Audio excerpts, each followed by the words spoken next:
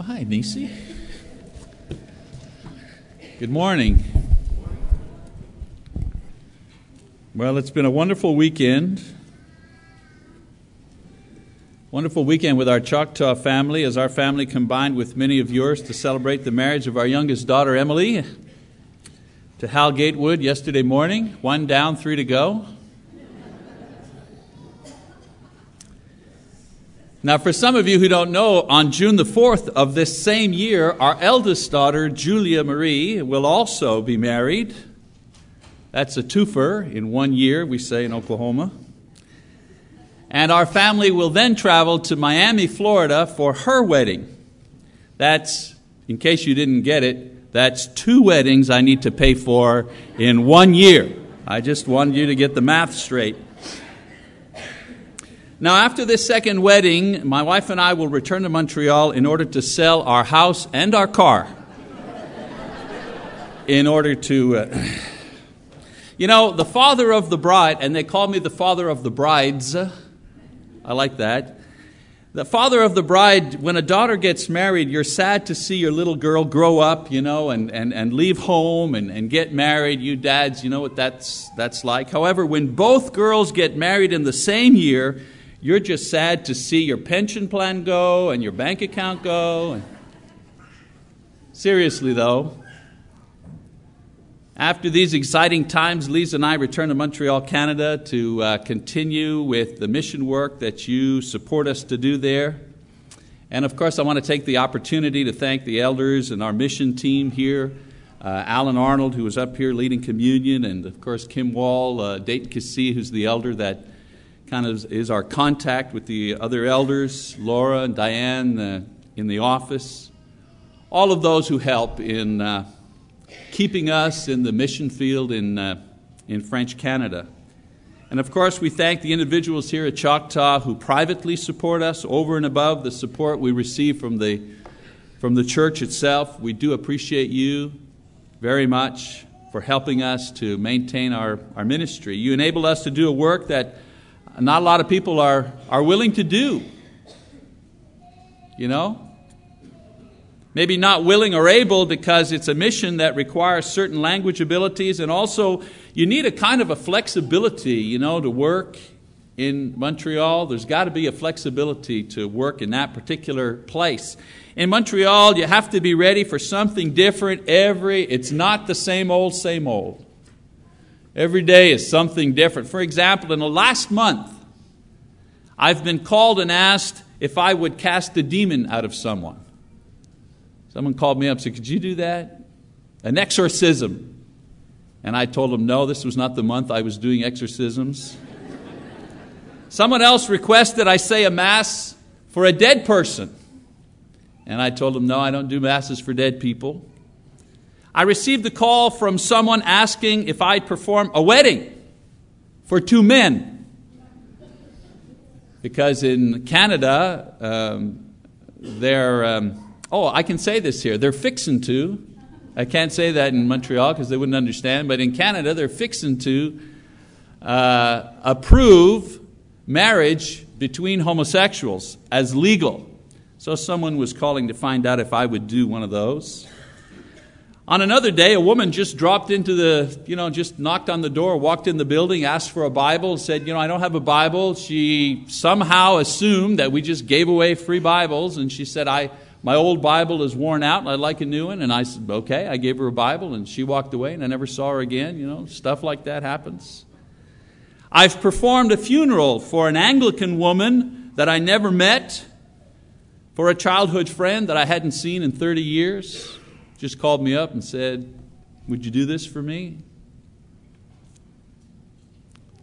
And then one day, a retired preacher who lives in Montreal sent emails to all Christians living in Quebec and people in Ontario and some in the United States and even in Europe, denouncing me for my efforts at trying to reconcile churches that were at war with each other. Just, you open your email one day and there's an email trying to get you thrown out of the brotherhood. On another day, I explained who God was to a Chinese man who was a lifetime atheist and who knew nothing about Jesus Christ. Never mind Jesus Christ. He had never heard of Jesus Christ. He didn't know anything about God. And he said to me, in China, I was raised on the idea that there is no God. I was taught specifically. He said, you go to school to find out about God. He said, and I went to school to be taught that there is no God. Who had never read the Bible, who knew nothing at all, zero. Couldn't even begin to talk to him about who Jesus Christ was. Didn't even know who God was. We had to start, this is a football, this is where we start. I taught a small group Bible study, Tuesday nights, Wednesday nights, Thursday nights, 3 nights a week, January through March, in different places in Montreal. And in Montreal, I want to tell you, whether it's 20 below zero and it's snowing, a foot of snow, those Bible studies do not get canceled. You make it. And then I baptized a teenager from Jamaica who had studied for 3 months with me. Every Tuesday afternoon, 4:30, we had a Bible study together. And she wanted to do that before she felt ready to confess the name of Jesus Christ and be baptized. When I was in college, I was trained as a media evangelist. That was basically my training, to be a media evangelist on radio and television, so on and so forth. But in the last 2 years in Montreal, I've learned how to work as a one-on-one evangelist. And I want to tell you, this has taught me so much about patience. It's taught me so much about how to rely on God. And I also realize how different things are from place to place. Here, of course, we've been all caught up with the wedding and, family reunion and all that kind of stuff. But even people that I met, people we talked to, nobody has talked about the death of the Pope. But in Montreal, 24/7. 24/7 on the news and on the radio. First 4 or 5 pages of the city newspaper. Remember, Montreal has a population of 3.5 million people, so the newspaper's a big deal. First 4 or 5 pages of the newspaper are all stories, every single one of them, about the death of Pope John Paul.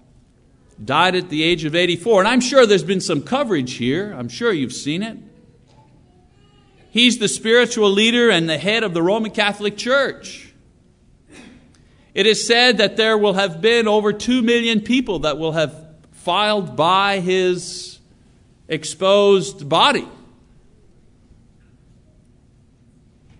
before they had his funeral just a few days ago. The city of Rome had the biggest funeral for any pope in the history, with leaders of governments and dignitaries from over 100 countries. In your lifetime, when was the last time anybody who died got that much attention? Even presidents, it's over. A day or two, it's over. They were expecting 5 million people to be in Rome. It's only a city of 3 million people. They were expecting 2 to 3 million people in addition for the funeral. And in the city where we live, where we minister, this is the only thing that people were talking about. Nothing else. I couldn't teach it on anything else. I got up to preach last week, and I had to scrap what I was going to say because that's all people were thinking about. In Montreal, there were special religious services held throughout the week. Montreal is an island, and there's a mountain in the middle of the island. And the city is built around this mountain. Bobby knows, and Dayton knows. Those of you who've come to visit, you know that. I probably brought you up there. It's one of the things I like to do. And there's a cross on top of that mountain that you can see from anywhere in the city, representing Christianity, but most especially the Roman Catholic heritage of the city of Montreal. Well, for the last week, they changed the lights on the cross, and they put purple lights on the cross to remind everyone about the funeral. And so in the world, especially in the Catholic world, 1 billion people who profess to be Catholics, they see this as an important and historic event. My question is, how do we see it? How do we see it? We're not Catholic. We're Christians. We're New Testament Christians, more specifically. How are we supposed to react to the death of an individual who has such power, such impact, and, let's face it, for the majority of the world, represents Christianity for the majority of the world? How do we react? Our response and our reaction should be the same, I would say. The same to any person who's overcome by death, irregardless of their position in society. How do I react? Well, first of all, I react with respect. Whether it's the Pope or our neighbor who works at Albertsons, the passing of a life leaves many with grief and sorrow, and so we must be respectful. I said to our brethren in Montreal, now is not the time to start, delineating all the differences that we have with people who happen to be Catholics. This is the wrong time for that.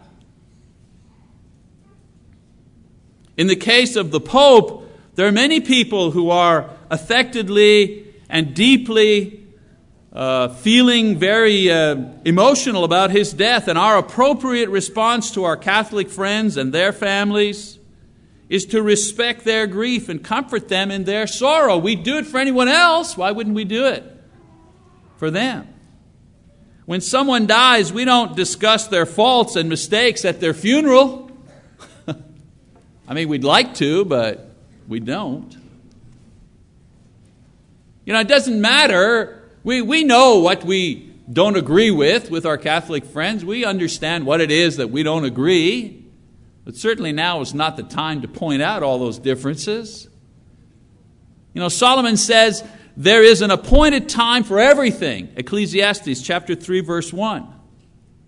We may not have agreed with what John Paul II taught. We may not have accepted the position that he held in this world. But there is a time for respect, and there's a time for debate. And this particular time is a time for respect. So how do we respond? Well, we respond with respect. Another reaction that we should have, I feel, is we should have focused attention. His death should focus our attention. In Hebrews chapter 9, verse 27, the writer says, "It is appointed for men to die once, and then comes the judgment." As great as he was, as famous as he was, as powerful as he was, John Paul still had to face death just like every other person before and after him. What does it matter that you have 2 million or 20 million or 200 million people that file by your casket? You're still dead. What does it matter? It doesn't matter to me who comes to my funeral. It doesn't change anything. And this reality should make us afraid, because if those who are powerful die, then we who are small will certainly not be able to avoid it. He had the best doctors. He had immediate care. He didn't have to wait in line in the emergency room, I guarantee you. And yet, with all the medical advancement and all the care that he had access to, when the time came, he just quit breathing. And that'll happen to all of us. And that should really focus our attention. The Bible says that John Paul will be judged by God for what he did in this life and with his life. In other words, he, like us, will be judged. His position here will not enable him to escape judgment. Just like our position will not enable us to escape judgment, whether we are strong or powerful or wealthy, whether we're leaders in the church or followers in the church, it doesn't matter. We will all be judged. This should also get our attention because God's promise is that all will be judged, no exceptions whatsoever. And so His death should force us to think about our own sure death and the fact that we will be judged by God. We had a lot of people playing the game, I wonder what's going to happen to him, and so on and so forth. We had a lot of editorials being written about his life and his accomplishments and what's going to happen. The front page of the Montreal Gazette on the day that he died says, "The gates of heaven are opening for John Paul." This was in the newspaper. This was the front page. So the editorial writers were having fun playing the game, playing the judgment game. Well, never mind asking yourself, how will God judge the Pope? You should be asking yourself, how will God judge? Finish it for me. How will God judge me? Yeah. Because you know what? I don't care how God's going to judge the Pope. I don't care. Because how God judges him has absolutely zero effect on me. But how God judges me, oh yeah, that has a big effect on me. And this is a far more important question to be asking myself. So how should I react to the death of the Pope? It should focus my attention on the fact that I also will die, and I also will have a funeral of some kind, and God will be judging me for what I have done. And I can be absolutely sure of that. And this brings me to our final reaction to the death of the Pope. And that is his death. Because it's so widely reported and it's kind of in your face, his death should provoke me to renewed faith and obedience to God's Word. In John chapter 12, and if you have your Bibles, read along with me, an important passage. In John chapter 12, verse 46.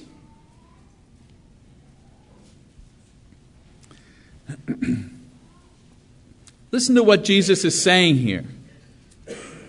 Notice you can't translate this in some fancy way to make it say something else.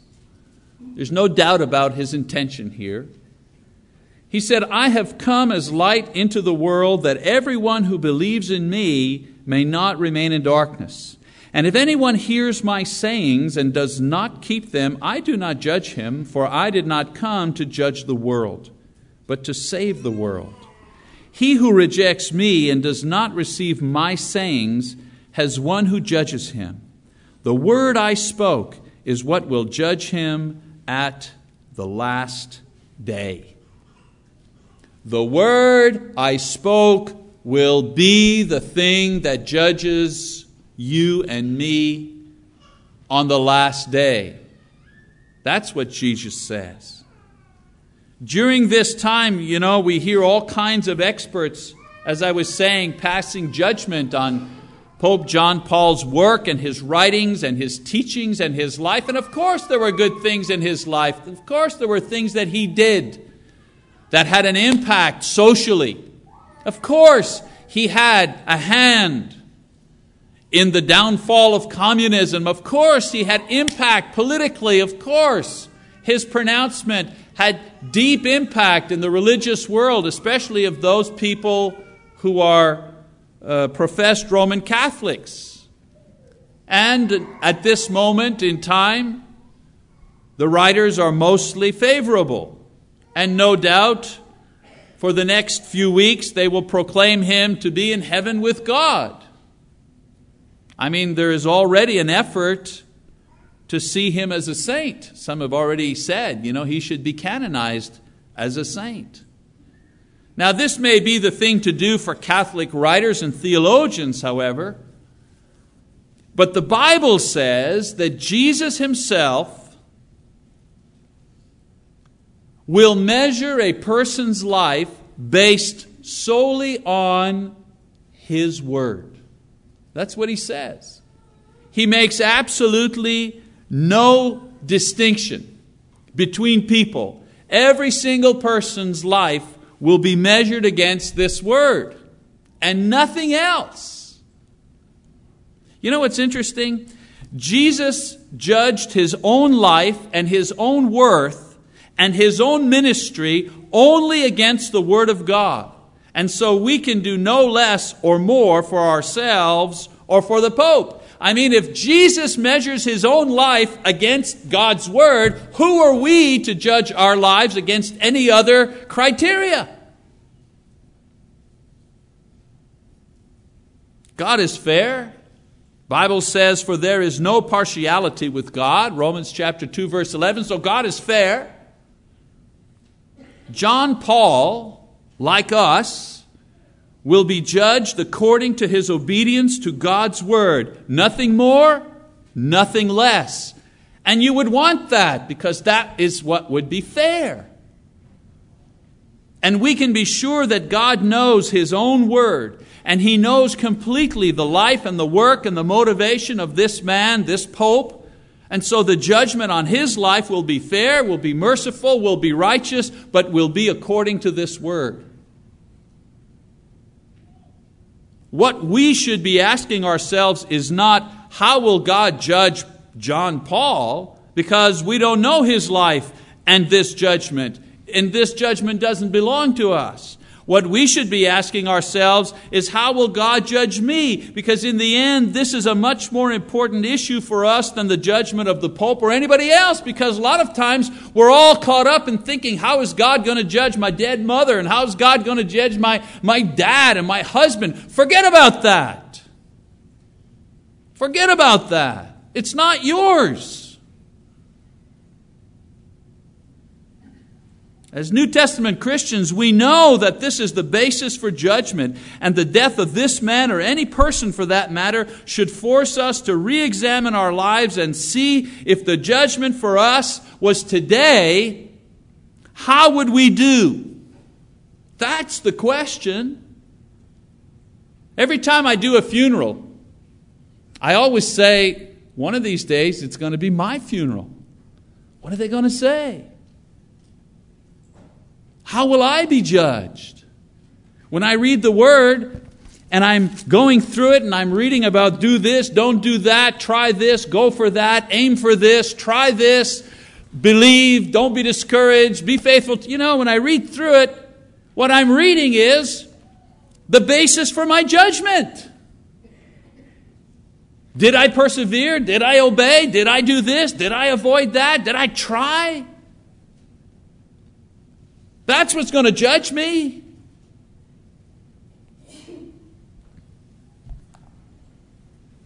And so you should ask yourself, if it was today, who says you're not going to die today? Who says it? What guarantee have we got? We don't have any guarantee. We all want to die in our own beds when we're like 90 plus years old, but it doesn't always work that way. So let's respect our Catholic friends and our Catholic families. Some of us have Catholic families. We do. Lisa and I do. Let's respect them who are sorry that their leader has died. This is the right thing to do. This is the loving thing to do. But let's also realize that even if it will be with less publicity and impact, we too will die one day and face God in judgment. And our question is this: can we say now that we're in obedience to His Word? I mean, ask yourself, in the simple things like actually becoming a Christian by repenting of our sins and being baptized and being faithful at worship and living lives that are pure and godly. And that's just the kindergarten of Christianity. Those are just the ABCs of Christianity, giving up our bad habits and making church life a priority. That's like kindergarten stuff. You haven't even been to the high school of the Spirit yet, if that's the thing there you're struggling with. But are you at least doing that? If you happen to be in kindergarten today and you died today, you'd be judged according to the criteria of kindergarten. Would you pass at least out of kindergarten?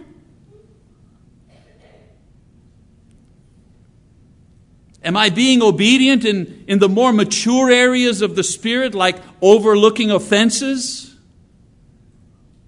and forgiving someone else and helping someone, even someone we don't like or don't know very much? Now we're heading into the senior high school type of spiritual things. Are we being obedient in that? You don't think God's going to judge you because you've refused to forgive your brother? You think God's going to overlook that? That offense? Can we say we're obeying God's word in the demanding parts of the word where God calls us to leadership and God calls us to ministry? And dare I say it, God calls us to sacrifice, where what He asks of us gives us nothing in return except the satisfaction of knowing that we've done His will, period. Sacrifice.